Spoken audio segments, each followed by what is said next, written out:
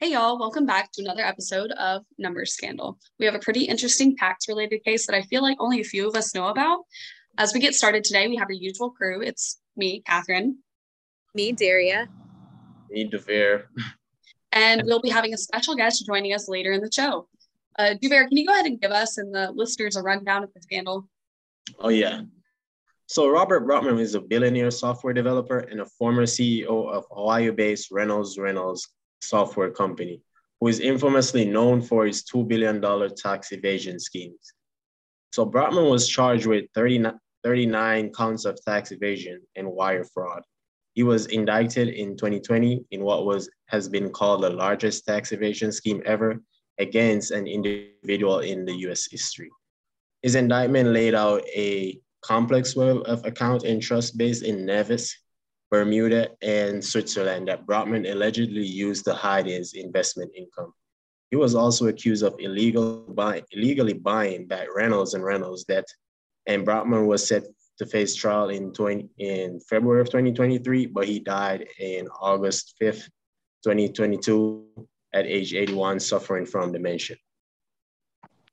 So whenever we hear about these scandals, I feel like it's also helpful to know the background of the person, not just what happened present day. So Robert Brockman, to start, he grew up in Florida with his parents and his brother. He briefly attended Century College in Kentucky, but ended up finishing university in Florida in 1963. In fact, he actually graduated summa cum laude. And then he started his career as a marketing trainee with Ford Motors. From there, he went to IBM, and he was actually the U.S. Salesman that led in their service bureau. So he was really good at his job at IBM.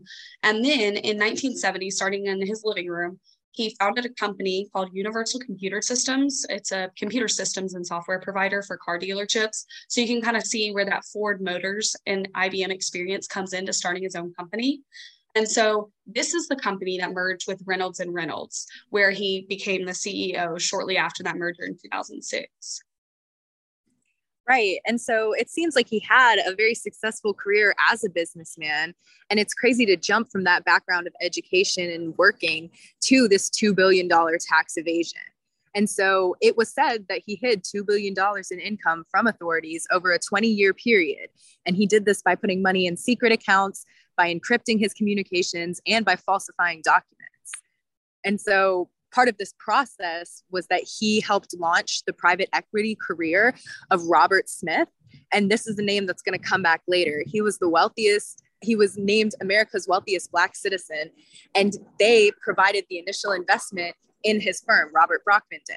And this firm was called Vista Equity Partners.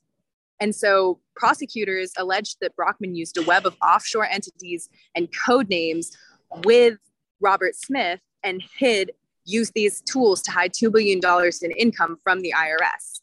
And Smith admitted to committing tax crimes, but avoided prosecution by cooperating with the prosecutors against Brockman. Yeah, I just found it very interesting that he, we think it's very altruistic, helping somebody else get their company off the ground, but really it was kind of a scheme from the start is what it sounds like with this Vista investment that he had going with Robert Smith. So it's kind of a bummer that good things aren't always good. And so with that, we're going to welcome in our special guest for the day. So we have Ryan. He has been spending lots of time researching and investigating this Brockman tax evasion. So welcome in, Ryan. Good to have you. Hi, thank you very much, Catherine. I've been pretty much an expert on this for a long time, been investigating quite a bit of my time, and most evidence, if not all, that came forth to indict Brockman was brought on by two businessmen, as you already said, Robert F. Smith and Evett Tamim, who both assisted Brockman in all of his tax evasion activities. Smith, as you said, is a billionaire investor and the founder, chairman, and CEO of the private equity firm Vista Equity Partners, as you said, Daria. Tamim is an attorney in charge of all of Brockman's offshore entities and bank accounts hidden from the IRS. Going further, you see Brockman operated a maze of trustees, offshore entities, foreign bank accounts, and encrypted communications to conceal his assets and circumvent disclosing billions of dollars of income between 2004 and 2018. To evade reporting income, Brockman and Smith started Point Investments to invest in private equity funds which specialize in American-based software technology companies. What's peculiar is that Vista Equity Partners, started by Smith, as you guys already said, was 100% owned by Point Investments, also started by Smith and Brockman. Further, Point Investments was owned by two other companies, Point Purpose Trust, owned all the common stock, while Spanish Steps Holding owned all the preferred stock. But here's the strange thing. Who had 100% ownership of this Spanish Steps Holding? That would be the Eugene Brockman Charitable Trust, which was Brockman's late father's charity fund. Both the Charitable Trust and the Point Purpose Trust were both directed by Evet Tamim and vicariously by Brockman. So it sounds like Brockman was kind of inserting himself in a lot of different companies. Do you think that he really kind of got over his head? You know, he had all of these different charities and donations and people that he was helping out. It seems like it's now a web that they kind of use to tie back to him. So, have you ever watched Wolf of Wall Street? This is exactly how Jordan Belfort hid his income. What Jordan Belfort did was heavily invest in companies to start an IPO for, is to drive up the price, sell high, and would use a close friend as a trustee, otherwise known as a rat, for his investments. And the IRS never knew they were in cahoots. In our case, Evet Tamim is our rat. Now, Mr. Brockman also operated two additional investment entities, one, Edge Capital Investments, and two, Cabot Global Investments, both having ownership structures similar to Point Investments, with Tamim being the hidden puppeteer and Brockman being the man behind the curtain. With Brockman's untraceable income, he used his money to hold for investment assets in Colorado, such as vacation homes, real estate, jets, and yachts.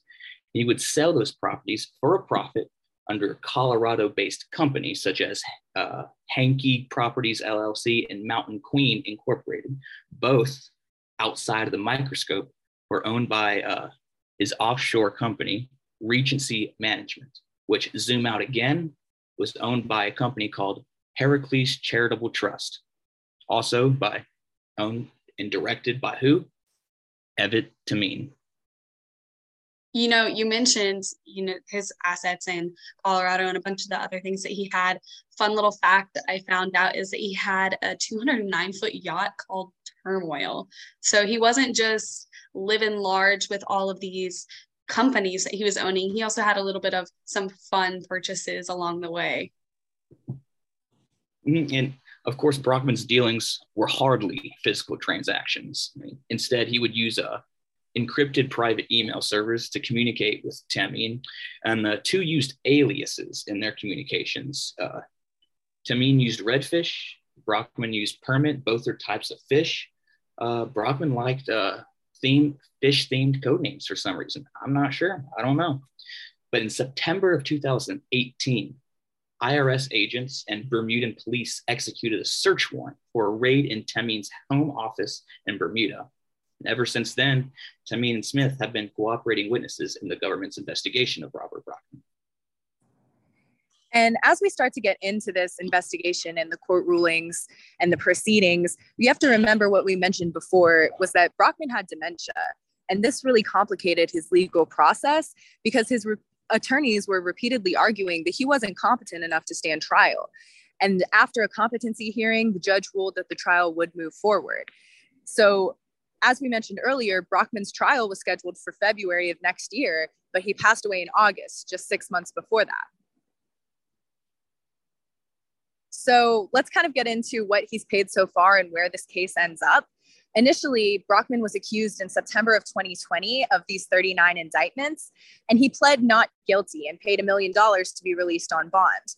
Almost immediately after this in October, his buddy, Robert Smith, who we talked about earlier, signed a non-prosecution agreement and paid $139 million as part of his cooperation deal.